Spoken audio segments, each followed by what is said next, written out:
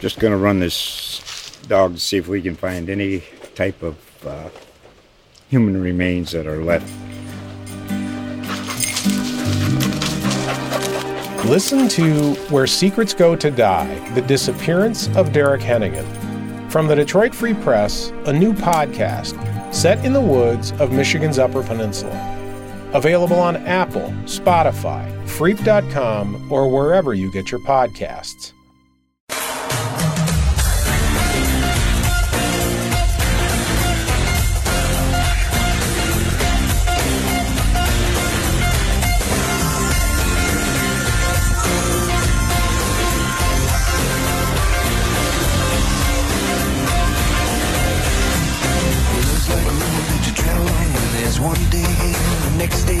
Sometimes you bend, sometimes you stand, sometimes you turn your back to the wind. There's a world outside the darkened door where blues won't haunt you anymore. With a brave heart, free love and soul, come ride with me to the distant shore. You won't hesitate, break down the garden gate. There's not much time left today. Life is a highway. In 1972, yeah. Somewhat radical at the time.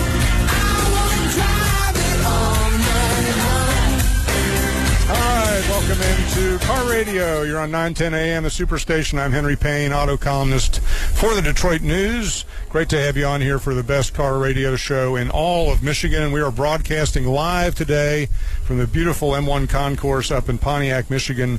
M1 is putting on the inaugural American Speed Festival.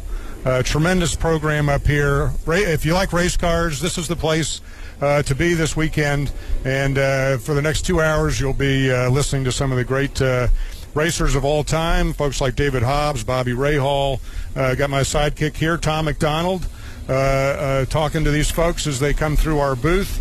And give us a call here at 910 AM, 313-778-7600. If you want to join the conversation, ask any of these folks questions. Tom, here we are again. This is Henry. Not a bad view here. Last couple months ago, we were up here for the Woodward Dream Cruise, the Woodward Dream Show that M1 put on as part of the Dream Cruise.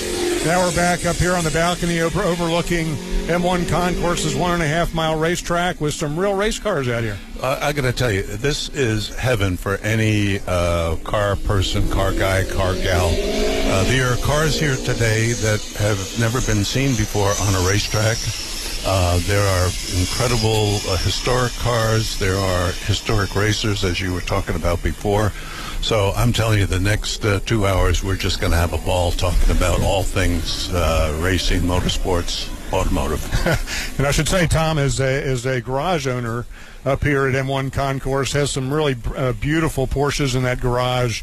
What do you got in there? There's a 356 Speedster, and my favorite car is a Mazda MX-5 Cup car that we have here at M1. It's a full-blown race car, and then I have a Mazda Miata that I use on the track, and a Porsche 911 Cabriolet, and a Porsche Panamera Hybrid. So I run the full gamut from cars that are 60 years old to cars that are brand new. And Tom tracks these cars up here, as do all the members. It's the heart of this great private racing club up here, having this 1.5-mile racetrack inside the Metro Detroit area. The Mazda Tom mentions used to be the PR spokesman for Mazda as well as Audi years ago, so Tom knows what he's talking about. Also, a man who knows what he's talking about is Tim McGrain, who joins us here. He is the CEO of M1 Concourse and the host for this weekend. Tim, nice of you to have us up here. Henry, it's a pleasure, and thank you for coming back. Well, this is we always laugh whenever we get you on the program because you're a Brit. You come from the other side of the pond. I know you love racing cars of all kinds. Here in Detroit, we love V8s, but you see everything up here this weekend, from European machinery to American machinery. This is quite a display. That's exactly it, and that whine in the background, or whirl in the background, that's the '68 Lotus Turbine Indy car. That ran one of two cars of those cars that are here today. Bruce Linsmeyer was kind enough to bring that car out. We've got a really eclectic grouping of cars, from the vintage Indy cars. We have, a late model LMP, car that's been out there. In early, we've got some early stock cars here.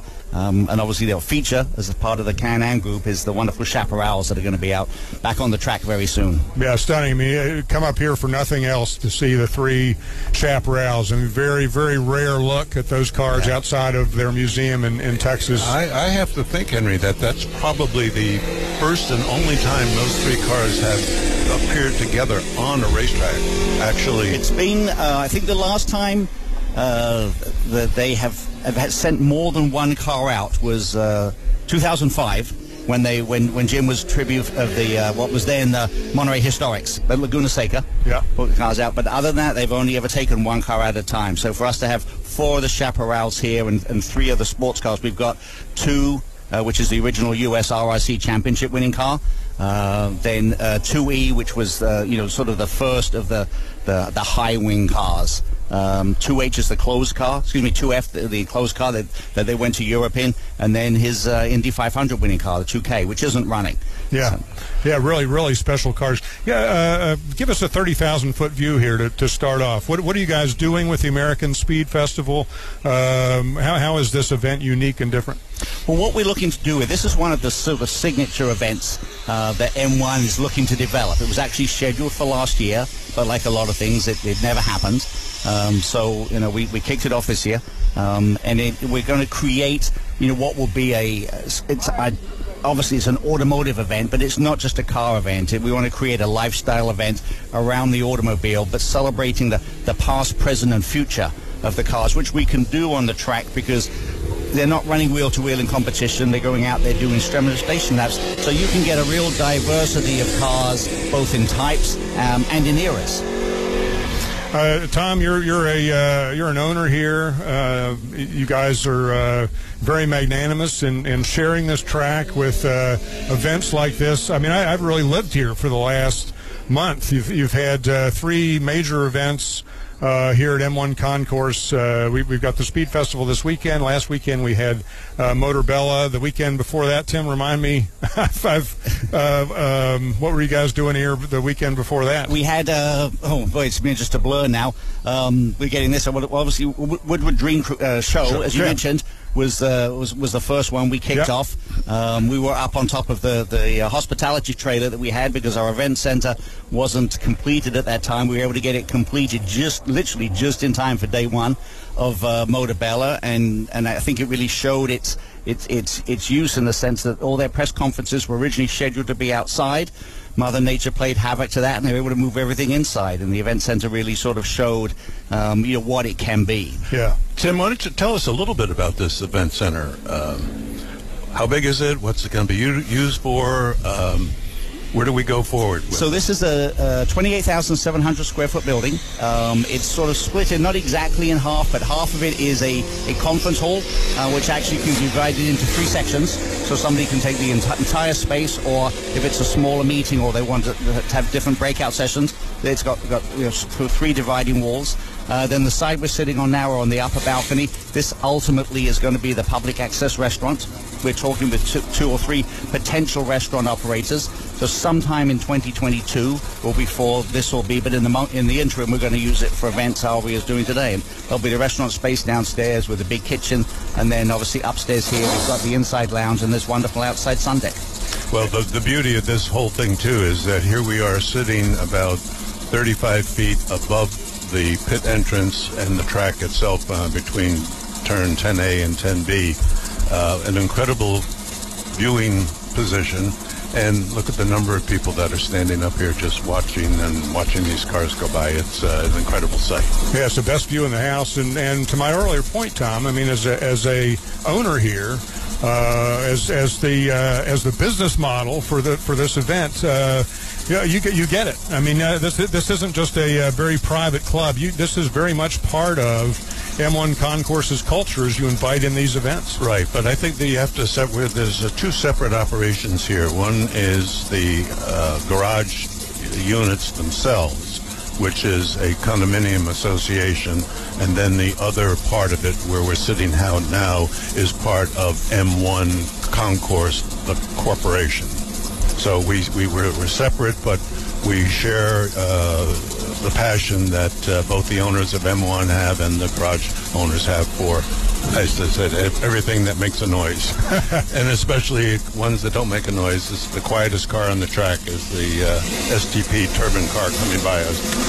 And you share these cars. The owners share these cars. This event opened on Thursday with a group of cars here, gathering here, going downtown, seeing some of the great museum spaces in this town. And then last night, Tim, Tom and I were walking down here.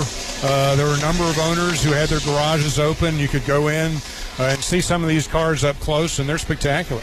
Yeah, we had about 100 people signed up for the first annual garage reveal, which we opened up a number of garages. Garage owners opened their garages up for people who are outside of the M1 community to come in and see what this community is all about. And there was just rave reviews. People were stunned at the garages, the cars that are in the garages, and I must say also the friendliness of all the owners. And I have one anecdotal story about last night. A young couple came into our garage about 8 o'clock, 7:30, 8 o'clock, and we were talking with them, and they said, well, we're real car people, we're car nuts. My boyfriend, now my fiancé, just proposed to me outside of your garage and gave me this diamond ring. Wow, that is a true car family. Yeah, we had an engagement happen right outside our garage last night. That's fantastic. Do you think that's a first for M1, Tim? I believe it is. Yes, that we know of. I love that. So that sounds like a very happy marriage. Very happy marriage to me. So Tim, tell us what's out on the track now. You've had race cars running all this morning. We hear some Chevy small block V8s out here. What are we looking at? So this is the Formula 5000 class. So there's three examples out there. We did lose a couple to mechanical yesterday, which happens. But at the moment, so the three guys, and one of them, is classified from that great high hairbox here. They're so distinctive. So, from that point of view, the drivers are really enjoying it. I did talk to a couple of people I know very well that bought Indy cars. One of them had bought his, and he hadn't done anything to it since he'd run it on the Speedway. So it certainly wasn't geared for M1 Concourse. So, he says, I really couldn't get out of first gear. When I come back, I'll be a lot more prepared. So certainly, we're very fortunate for all the people who bought the great cars. There's no shortage of events for people to take cars to, and bringing a car to, a brand new venue and a brand new event. So we're very fortunate. Here comes the two of them dicing it out there. But those distinctive high airbox here was wonderful. Well, and the Formula 5000 is a great event because our next guest is going to be David Hobbs, who is a Formula 5000 champion. As somebody who grew up on the other side of the pond, with Formula One being the dominant series, I love the first car that you pointed out here, which was the Lotus Turbine. And Lotus really made an impression in this country in the mid-'60s, coming over here to Indianapolis. Colin Chapman, Jim Clark came over here and won the Indianapolis 500. And that was the beginning of the rear engine, or the end of the front engine era. Yeah, from an English perspective, put that into context. Well, I've been a lifelong Jim Clark fan. There's tens of thousands of people out there. It's amazing that for somebody that regrettably passed away so long ago, to have as many fans that he had, many that were, never even alive when he was alive. I was just, young at the time. So he's sort of legendary, as you say. Lotus did what they did, but, I think hats off to Jack Brabham.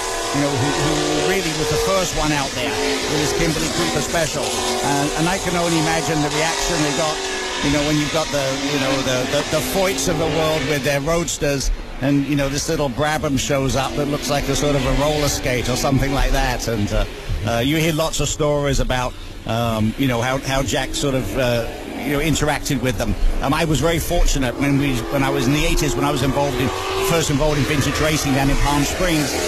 He came out 3 years in a row, so I got to spend a lot of time with him, as he certainly was one of those sort of Formula One icons.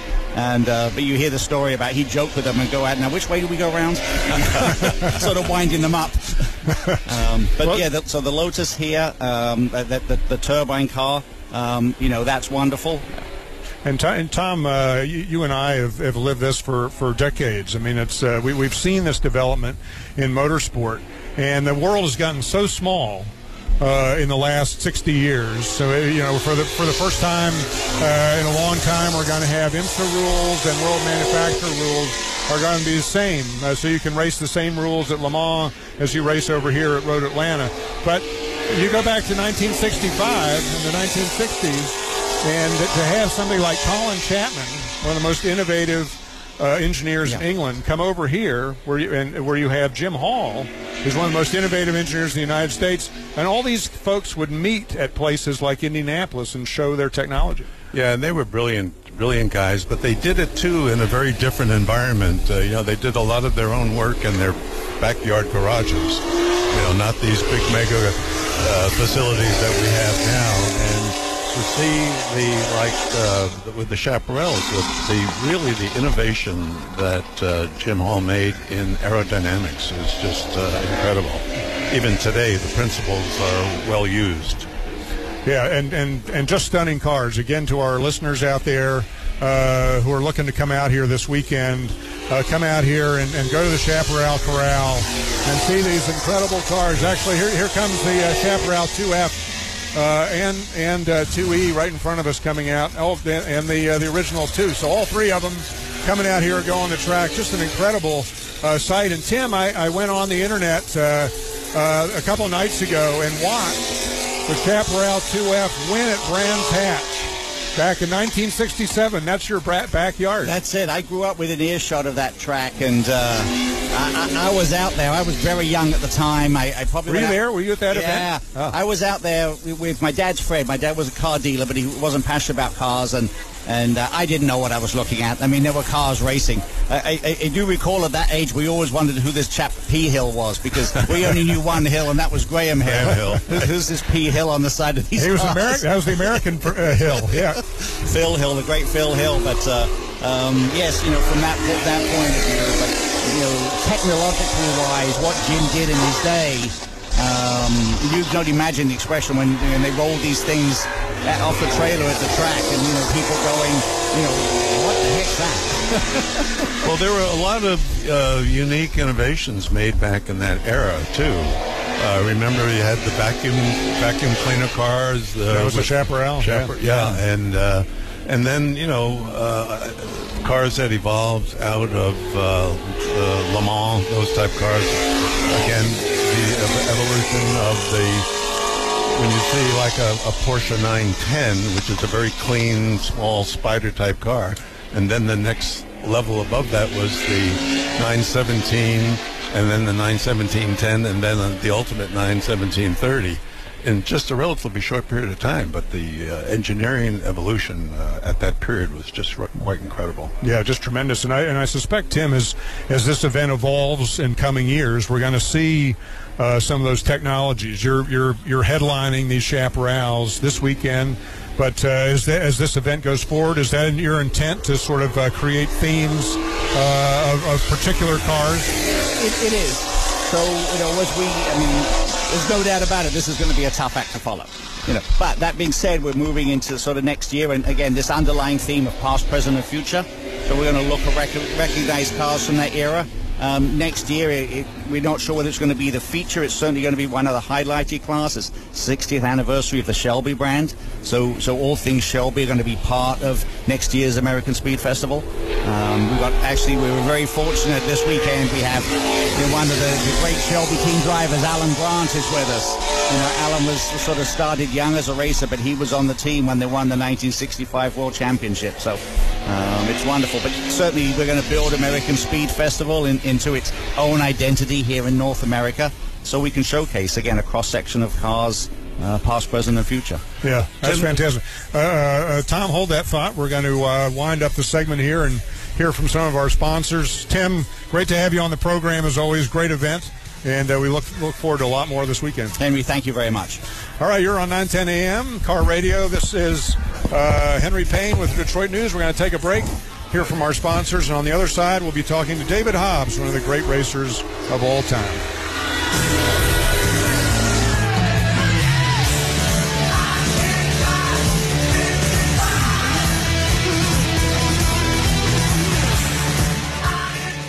Visit Central Park Deli today and receive 10% off any purchase when ordering from our mobile app and enter promo code 910AM. Our new menu items include gluten-free wraps, spinach wraps, fried spicy buffalo cauliflower, and sweet potato maple cheesecake. Don't forget about our always delicious Cy Ginsberg corned beef, our fresh hand patty charbroiled 100% premium beef burgers, and our homemade teriyaki stir fries. Central Park Deli has curbside service available and DoorDash delivery. Come visit us today.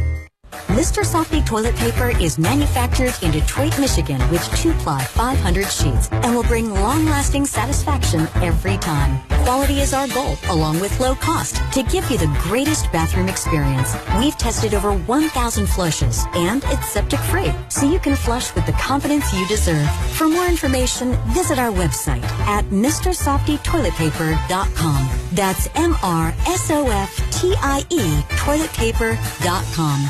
Hello, Detroit. This is Kim Holt. I'm here to introduce you to MoreForDetroit.com.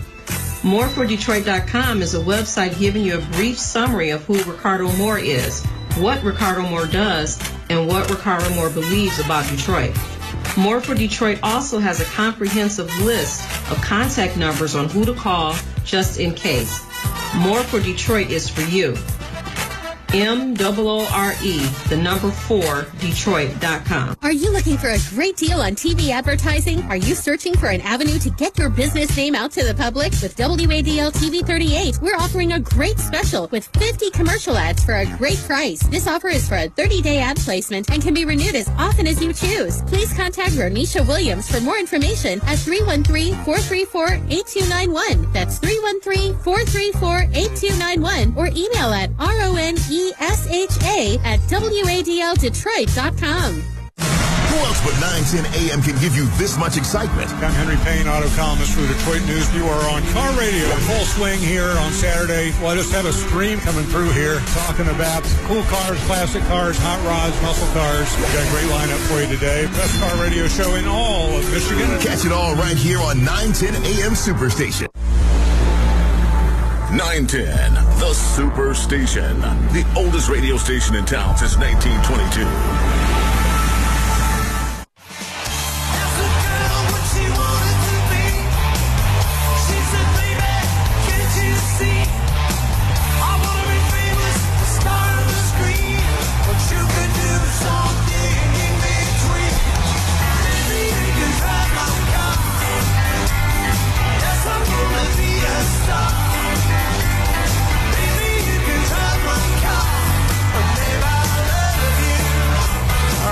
Welcome back into Car Radio. You're on 910 AM, the Superstation. I'm Henry Payne, joined by Tom McDonald, broadcasting from the terrace of M1 Concourse's Event Center. This is the place to be this weekend if you're a car fan.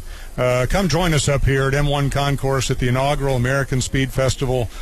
Beautiful weather, great views, great cars, and we're joined by David Hobbs, who's one of the great drivers of all time, as well as one of the great commentators. David, you could probably teach us a thing or two about broadcasting up here. I doubt it very much. Henry, no, I make no claims to being anything like that, but I was on the air for 40 years and enjoyed pretty much every minute of it. And obviously I was very proud to be part of the team that broadcast the first NASCAR Daytona 500 live air-to-air coverage of a NASCAR race, which had been fought by Bill France. No, don't want that. No, we don't want that stuff. We want the crowd here. We don't want to keep watching on TV. And of course, their current contract is worth $4.5 billion over a 10-year period from both Fox and NBC. So I would say that in the end, NASCAR came out pretty well on that TV deal. And of course, The race was a roaring success. I mean, all that, the guy, the Soups, Manhattan, said, well, NASCAR, all those rednecks down south, they're not going to be interested, really. Nobody up here is. Well, of course, they had a snowstorm, so the Midwest was pretty blanked out, and a lot of other games were cancelled, and of course, at the end, it was quite an exciting race with Cale Yarborough and Donnie Allison for the lead, and then, of course, as you know, on the last lap at turn 3, they had a coming together, so they both get out and start punching out each other. Meanwhile, Richard Petty, who's been a long way back, comes in and wins again. I mean, that was his, 400th win at the Daytona 500. And then Bobby Allison, who's in the top 3, he goes round on the slowing down lap, comes around to turn 3, leaps out the car and helps his brother. So Ken Squire in the booth, of course, is going berserk, and we're all going berserk. So, and in the end, they ended up with a great rating. I think about 6 or 7 million people watched it. Which I bet went to a NASCAR, went to a fight, and a NASCAR race broke out. Yeah, what a who would have thought? Well, that was one of the most memorable. I remember watching that. Yeah, it lives on YouTube. Yeah, oh my gosh, it's incredible to see those guys duking it out. Yeah, of course, Cale Yarborough had the comb over of all comb overs, so once he took his helmet off and started fighting, there's his hair all blowing, and all, it was about 1.5 foot long, and it was all waving around in the air, and Donnie Allison, and then Bobby comes up and starts hitting everybody with his helmet, takes his helmet off and starts. Yeah. It was a big fight. But, argy bargy, is that what you Brett's called? That was definitely an argy bargy, yeah. Or a kerfuffle. So, David, you've been, you said 40 years on and off the air. Tell us a little bit about your early racing career. Well, I think you started back around 66, 67? Good, great. Or 62? How about 59? 59, well, see, that was way before my time. 62 years ago. Well, I got a motorbike, and speed went to my head, and I loved rushing around the countryside with my girlfriend on the pillion seat, and then I started to drive my mum's car too fast. It was a 1952 side valve Morris Oxford, so it had about 48 horsepower, I suppose, about the same as the motorbike. Anyway, I decided if I was going to drive like a maniac on the road, I should perhaps turn my attention to the racetrack. And of course, in those days, it was so cheap. I mean, had to join a club, had to pay an entry fee, and had to buy a license from the RAC. And the whole thing between them cost about $20. RAC would be the English equivalent to SCCA? In this country? The RAC would be an ACUS event. It was the governing body. Okay. So we had the BRDC, we had the BRSCC, we had all sorts of clubs. But you had to join a club to get into a race. And off I went with Mum's car. Of course, I drove it there. Engine broke, so we had to tow it back later in the week. And my dad, invented an automatic transmission, which had a 4-speed. So he knew a thing or two about cars. Well, he knew a thing about inventing things. He was an inventor, really, and he'd make this gearbox, and it was 4 speeds. It didn't have a fluid drive, so it had friction clutches, which were hydraulically operated, so it didn't lose much horsepower. And that was in the car. So the first race I go to, I entered as a sedan car. Of course, when I get there, they say, "Oh, this car's not homologated with this automatic gearbox. We have to put you in a sports car class." So I'm up against things like SK120s. But that's how I started. And I raced Dad's Jag, also with the automatic. And then the following year, I raced the Lotus Elite, and also with his gearbox, because by then Westinghouse Brake and Signal had bought an interest in his company, so they thought it'd be nice to advertise the gearbox with the racing. And we won 14 out of 18 starts in that. Wow. Including the class at the Nürburgring 1,000 kilometres, which, of course, we'd never been to before. So you weren't just racing in England. There's so many racetracks in England. You were going across the channel. Up until then, I had never done a race overseas, and we entered the as I say, the Nürburgring 1,000 Ks, which is in April. Got an entry, and off we went.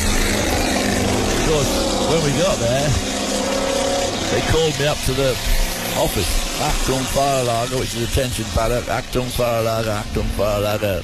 Herr Hobbs, bitte to the office. Herr Hobbs to the office. Oh, Christ, now what? So off I go, and they said, "Has your car got an automatic gearbox?" Or automatic Getriebe? And I said, yeah, it has. Oh, he said, well, one of your competitors has protested it. Uh-huh. So you'll have to go from the 1100cc GT class to the 1600cc sports car class. In which, of course, we had no hope. However, the car in that, the main car in that, was a Porsche RSK, which was quick. And I think Sterling was driving one, and anyway, there was only about two in there, 2 or 3 of them in the race. And on the last lap, because it's only 44 laps of the race, because it's a long 40-mile track. On the last lap, the lead car crashed, but we won it. Wow. And of course, with Teutonic... That's your debut at Nürburgring. My debut at Nürburgring and my debut anywhere abroad. And of course, the killer was that the Germans, being very methodical, the prize scale changed. Obviously the overall winner would be a big sport, like a 3-litre sports car. Anyway, the 1600cc sports car class won about 8 times more than the 1100 GT class. So we took home a lot more money thanks to my competitor. And then it kind of went from there, and then the following year I drove in an open wheeler for the first time, Formula Junior. What year was that? That would be 63. Yeah. I was sorry, 2 years later. Because in 62 I went back to the Nürburgring, and my co-driver was Richard Atwood. Yes. And Richard Atwood and I had been apprentices at Jaguar Cars in Coventry. And of course, as you know, Richard went on to be the first guy to win Le Mans outright in a Porsche, driving with Hans Hermann in 1970. It was 917, wasn't it? 917, first overall. The Austria. Yeah, the 23 car, right. Yeah. And so we go back to 62, he's driving in Formula Junior. So he said, well, I'll tell you what, I'll drive with you in the Nürburgring, and then later on in the year you can have a go in my Formula Junior car. So we went to a place called Alton Park, which is a tricky track in England, and of course in those days trees all around the edge and all sorts of no safety buildings. No Armco. It had been an American Army base, so there were all sorts of buildings right by the track. So I go there, and the team said, well, you might come in the top 5 because there's a guy called Keith Francis. He's the king of Alton Park, and then there's a couple of other guys who are very good in Formula Junior. So won it easy. Then joined the team the following year and drove Formula Junior all year. Came 3rd in the championship behind Denny Hulme. Another great name, great. Right, yeah, one of my best races ever was against Denny Hulme at Silverstone in the Formula Junior, which was a support race for the Formula 1 race. It wasn't a championship race because in those days there were quite a lot of non-championship Formula 1 races. But everybody came, the whole Ferrari, Lotus, all that lot. So we're in the support race, and there's like 40 Formula Junior cars in this race. And Denny and I broke away, and we were just gone. I mean, normally those Formula Junior races are won by a 10th of a second or whatever. Yeah. Over about 8 competitors. Anyway, we rocket off into the distance, and I passed him, and he passed me, and I passed him, and then 3 laps to go, the gear shift broke off in my hand. So there's a little stub about ½ an inch long. So I dropped back, and then I learned how to push forward for 3rd and 1st and pull it back for 2nd and 4th with my finger. And on the last lap, I broke the lap record and missed winning it by, I was right on his rear wheel. It was, again, a couple of hundredths of a second. But, that's quite a story. So that was one of my races. But that's when you needed the automatic in that race. Well, yeah, I said. When was your first visit to Le Mans? 1962, that year. And I drove another elite, not my elite, I drove a regular stick-shift elite for Team Elite, which was an offshoot of Team Lotus. And I was driving with the Australian Frank Gardner. And these were all Brit teams that you were driving for. And it was a hell of a fracas before the race, because Lotus turned up with a Lotus 23 for Jimmy Clark to drive with Trevor Taylor. Now, Jimmy Clark had led the Nürburgring 1,000 kilometres like 2 weeks before in the Lotus 23, and his exhaust pipe broke and he suffered from fumes. But the French had cars in a little class, so they had those Alpines, the Renault Alpines, and they always wanted to, they couldn't win overall, but they wanted to win the index of thermal efficiency and the index of performance.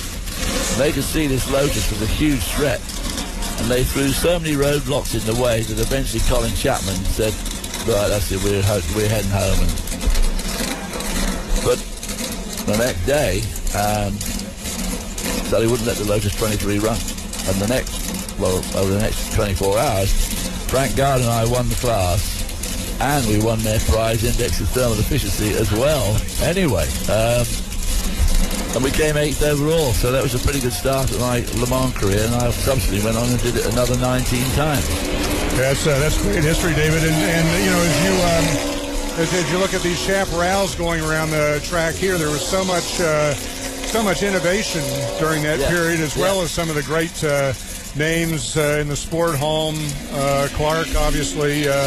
You became a great international name. What did you think, for example, when these chaparrals came into the sport in 1967 with these high wings on the car? What did you think? Well, we were all incredibly impressed because, as usual, everybody else was taking it back and said, "Oh, you can't do that." And of course, again, the old rules books opened up and said it doesn't say anywhere in here that you can't do it. So, yeah, I raced against the chaparral, the 2C or whatever it is.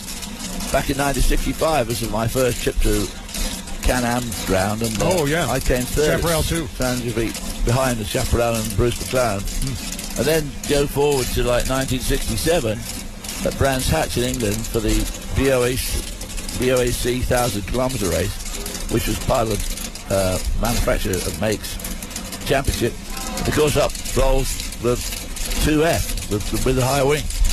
And Surtees and I were on the pole in a Lola 270, but we had a lot of trouble straight away.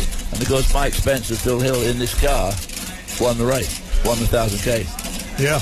And they did the World Championship that year. They had a lot of mechanical issues, but they finally won at Brands Hatch, which was I think was the last race of the championship. So they won that handily with Spencer and Phil Hill at the wheel. Yeah, that's and again you can see that on YouTube. It's great to watch in retrospect. As drivers, how did you guys? Did you try to go race for Chaparral? Did you want to race for Colin Chapman at Lotus? How did drivers? What kind of power did drivers have in those days? Well, not much. I mean, you had to wait. I mean, when we lived in, my wife and I were first married, and we lived in our little house, spent an inordinate amount of time on the phone ringing people like Colin Chapman to see if I could get a drive. I got a couple of drives for him in Formula 2 and lost my copybook rather badly, so he was never a huge David Hobbs fan. Jim Hall used Vic Elford because he used Brian Redman, but he never used me. So it was you just had to keep chiseling away, and then of course, as always happens in life, you get yourself organised to do a race, and someone says, "I'll give you £100 to drive." So okay, well, of course, you can bet your bottom dollar the next week somebody actually rings you and says, "By the way, would you like to drive my Lola in such and such a race, and we'll give you 500. Too late, you've already signed up with somebody else. Is there any brand that you have not driven over the years? Well, I've never driven a Chaparral. Okay. Well, maybe today we'll get you in one. Yeah. I've driven... Yeah. Well, you drove with Mark Donohue, I think, in a Ferrari, didn't you? A 512? 512, yeah. Did you ever drive? You never drove with him in the 917s, though? No. Roger never had a 917. Well, I wanted to drive a 917 because I drove for Gulf 68 and 69. John Wyers' car in the GT40. Then he decided at the end of the year that he got the deal to run the 917s for the factory. With Gulf wanted. And I was going to be one of the drivers, so I went to test at Daytona. And unfortunately, in the test, going up onto the banking, those Porsche 917s were incredibly flexible because Brian Redman didn't like driving them at all for a long time. They were very flexible. Anyway, I selected, instead of going up a gear as I went on the banking, I went down a gear and blew the engine. The box or the engine. And the Porsche guys were never very keen on me for some reason or that, so they didn't. So that gave them the perfect opportunity. So I didn't drive the 917. So it was very, very satisfying when the following year I drove the 512, 1971, And we got to Daytona, and Mark and I were both quicker than all 917, and we led handily until in the middle of the night Vic Elford had a tyre blow, and everybody slowed down, and some twerp in a Porsche 911 who we had lapped about 100 times by then ran into the back of Mark. And that's motor racing. Well, and that's one of the great rivalries in sport was the Ferrari 512 and the 917. Last question before we let you go. You and Brian Redmond have been a great pair on the racing circuit. Folks love coming out and seeing you guys talk about the glory days of racing. You guys were both F5000 champions. Right. Were you rivals on the track to start? Brian Redmond saw me win at a place called Croft in Northern England, and he was driving for a guy who owned a chain of garages. He said, what would you like to drive then, Brian, next? And he said, I want one of them cars that David Obvious drove. So, so the following year, he and I were racing against. I was driving for John Surtees. He's driving for this, Red Rose Motors in the low 70s. And then we raced against each other a lot. And then we both drove together for Gulf in 1968 and 68. And he and I drove the Nürburgring together in the GT40 there. Then a few years later, we drove a car in a one-off race at Mid-Ohio, which was run by an insurance company, sponsored by an insurance company. The first prize was $50,000. And we won it. Pretty good. Yeah, good money then. That was back in like 1980. Cranky. Then after I'd stopped racing, he lived in Vero Beach, and we went to stay with him for a couple of days after the Daytona 24-hour. And we decided we really liked Vero. We took a tour around Florida, and we thought that Vero was probably one of the nicest places we've seen there. So eventually we bought a house down there too. Yeah, that's a beautiful part of the country. Well, David, we'll let you go. I know you're a busy man here this weekend. It's great having you out here. As well as all these historic cars. You going to get on the track a little later today? I am going to do my very best to not get on the track later today. But you're right, this American Speed Festival, this is their inaugural year, and I think it's going to grow because there's a good, obviously a heck of a turnout of cars. I mean, they're not all on the track. I mean, there's a tremendous amount stored at the back or on display with some great kit here and a good crowd. So hopefully this grows over the years. I think the only way going forward is up. This is a great inauguration, and thank you so much. Not just being here, but sharing your stories. And David also will be the master of ceremonies tonight at the Checkered Flag Ball. Exactly. So we'll see you tonight. See you later on then, Yeah, we'll see you later. Thank you very much. Thank you, David. Thanks for having me. Yeah. Okay. And join us now is Al Schultz. And he I believe, Al, you're driving a car about the vintage of David Hobbs here. Hobbs came into racing in the early 50s, and you're driving a Hudson Hornet out here. Good to see you. I'm driving a 1952 fabulous Hudson Hornet.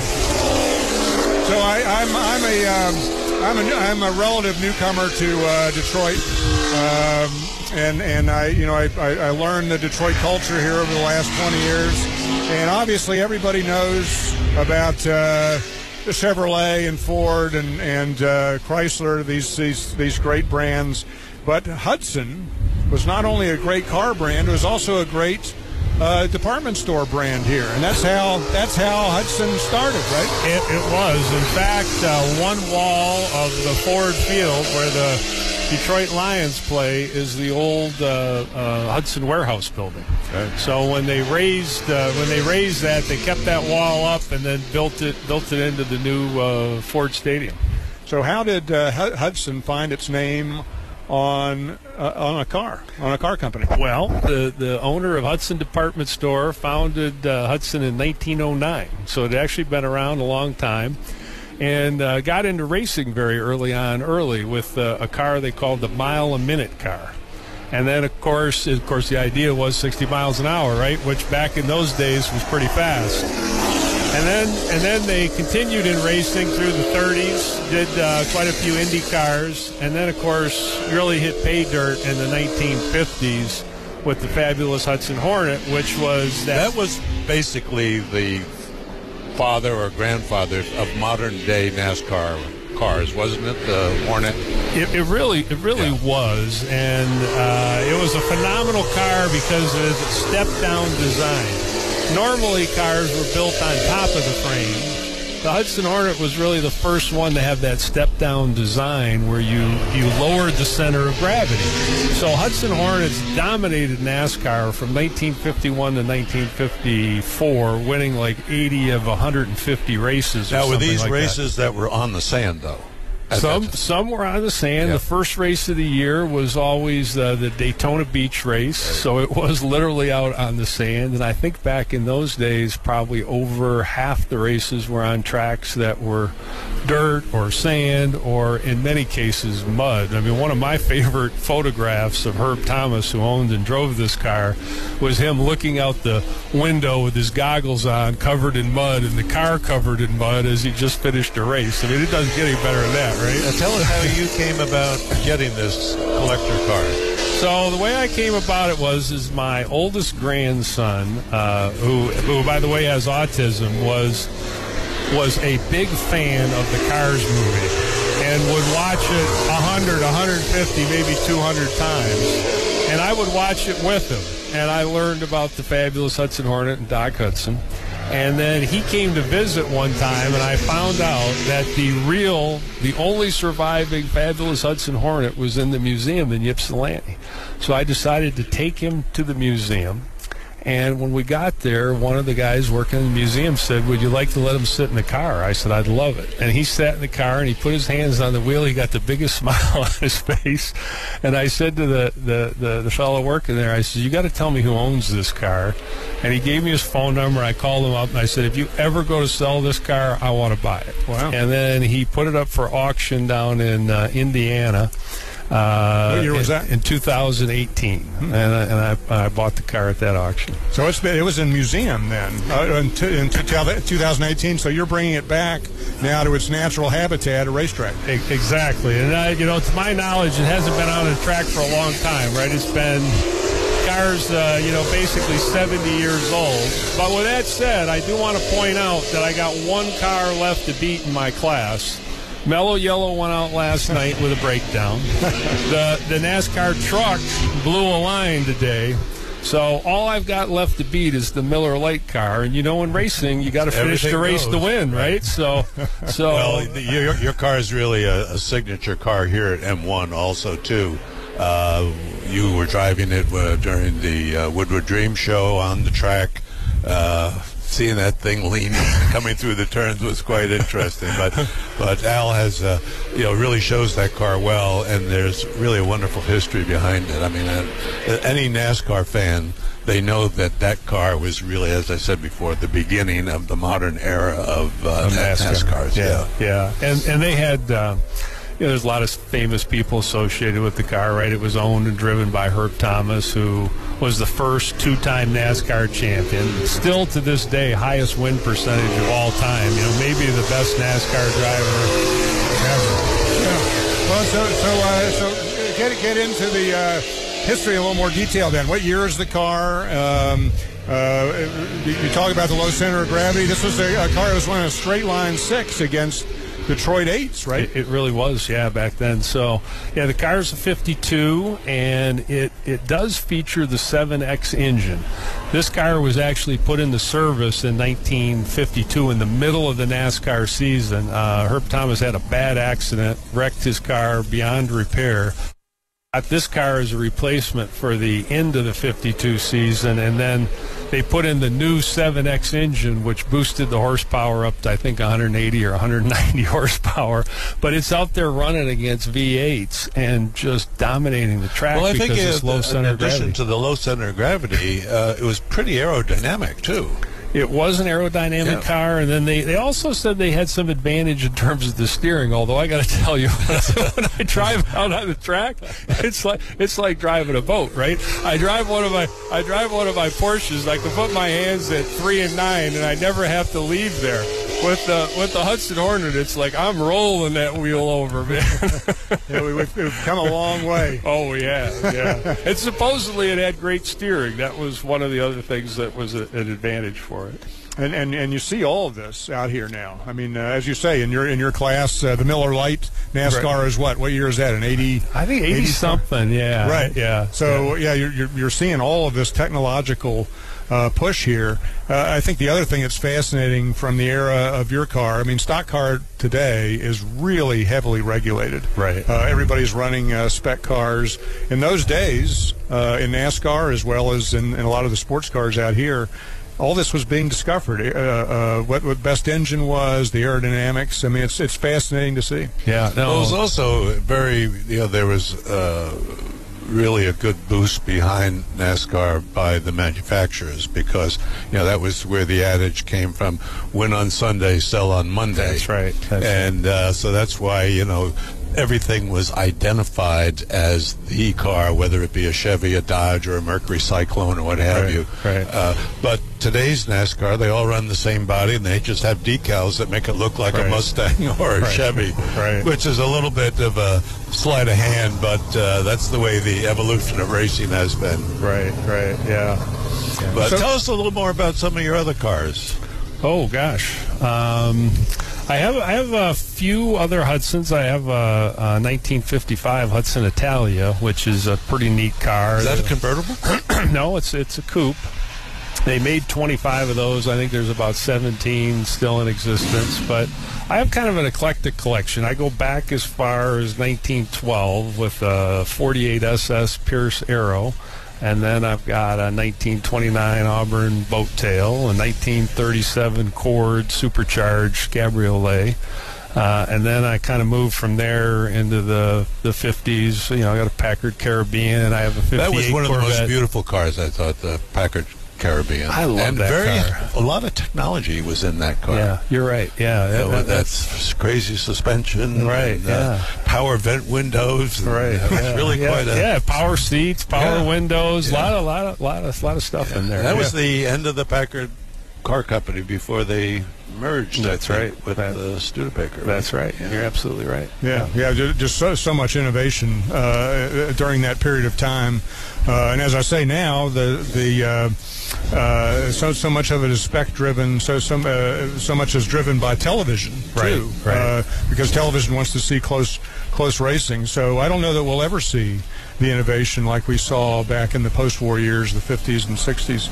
Is that what attracts you to that period with your collection? You like seeing that innovation? I think the 50s in terms of design was beautiful. Like a lot of rounded shapes, right? The chrome was just everywhere. Fins in the 50s, right? I mean, I think it was as good as it gets. Yeah, we're seeing that's the Porsche 91730. Yeah, very rare car that's driving around the race track in front of us. Yeah, probably one of the most valuable cars. Yeah, it is. I don't know what the heritage of that particular car is, but back in that era, that's a Porsche 91710 actually.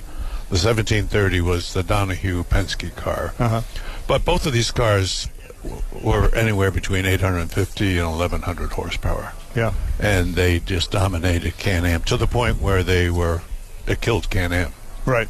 But this, which goes to the competition issue again. Yeah, if you innovate to a certain level, nobody can compete with you. Right. Yeah. And, even back in the 50s, they were tweaking these cars. They were supposed to be stock cars, but in fact, Smokey Yunick was the greatest cheater of all time. was actually involved with Hudson's, working on fabulous Hudson Hornets, right? And Smokey's garage. Smokey, the greatest damn garage in town, That's I think, right. is That's what it was. Yeah. And Smokey, one of his famous lines was, "If you ain't cheating, you ain't trying." So what sort of cheating was going on? Well, he was famous, I guess, for camshafts. He would take the camshafts out and polish them down and everything, and make them everything but stock, and that would juice the horsepower a little bit. But he was. One of the other stories is that they regulated the amount of gas that you could put in, and he evidently fitted it with a bigger gas tank, put, I think, a basketball in the tank, and then somehow had a way to deflate the basketball after they did the testing to determine how much gas you had in the car. So, I mean, this guy's got some stories. If you read some of the stories I've read on him, it's unbelievable. At one point in time, they had won a race, and they were literally taking the engine apart to make sure he hadn't played with the camshaft or anything like that. And then he literally started a fire off to the side to distract them, and then went and swapped camshafts so that they never figured out what was going on. The guy was a heck of a character. Yeah, and it's those characters that really have cemented the history of motorsports. Right. Yeah. Well, that's what's so great about this event. This is a place where you can gather these personalities as well as the cars, and tell these stories, and we keep the stories going. Yeah, I think really what does make this special is the fact that you got great cars here, and most of them are running out on the track, right? Yep. You think of most car shows, or the static environment. You walk around and you look at the cars, but when do you see all these great cars like Chaparrals that are out there that are running on the track, right? A 52 Hudson Hornet running on the track, the Mule Corvette running out on the track. I mean, it's phenomenal that, to me, the guys are taking them out on the track and doing what they're meant to do, right? Yeah, that's really special. That's what's special about this event. Well, Al Schultz, owner of the 1952 Hudson Hornet, appreciate your coming out here today. What a great car and what a great history here in Detroit. All right, well, thank you guys, and let's enjoy the day. Can't get better than this, right? Okay. Sunny day in Pontiac, Michigan, cars out on the racetrack. Beats the rain we were getting last week, I'll tell you that. That's for sure. Thanks, guys. Appreciate it. All right, we're going to take a break here at the top of the hour, hear from some of our sponsors. You're on Car Radio. We'll be back on the other side of the break talking to Jim Hall, the son of Jim Hall, and these beautiful Chaparrals he's brought to the American Speed Festival.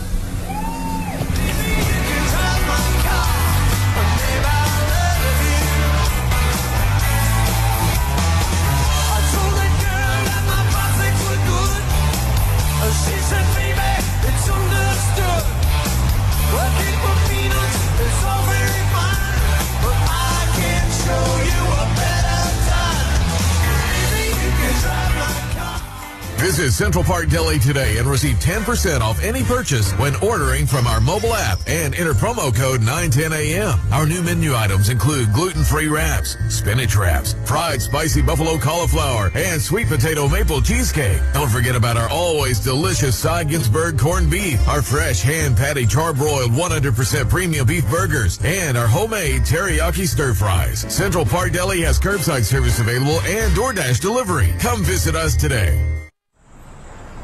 We asked people in Michigan why they got the COVID-19 vaccine.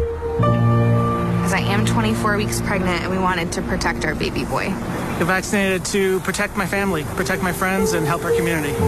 Because I believe in the science. Why did you get vaccinated? My best friend couldn't. She caught COVID and passed away the day before her birthday.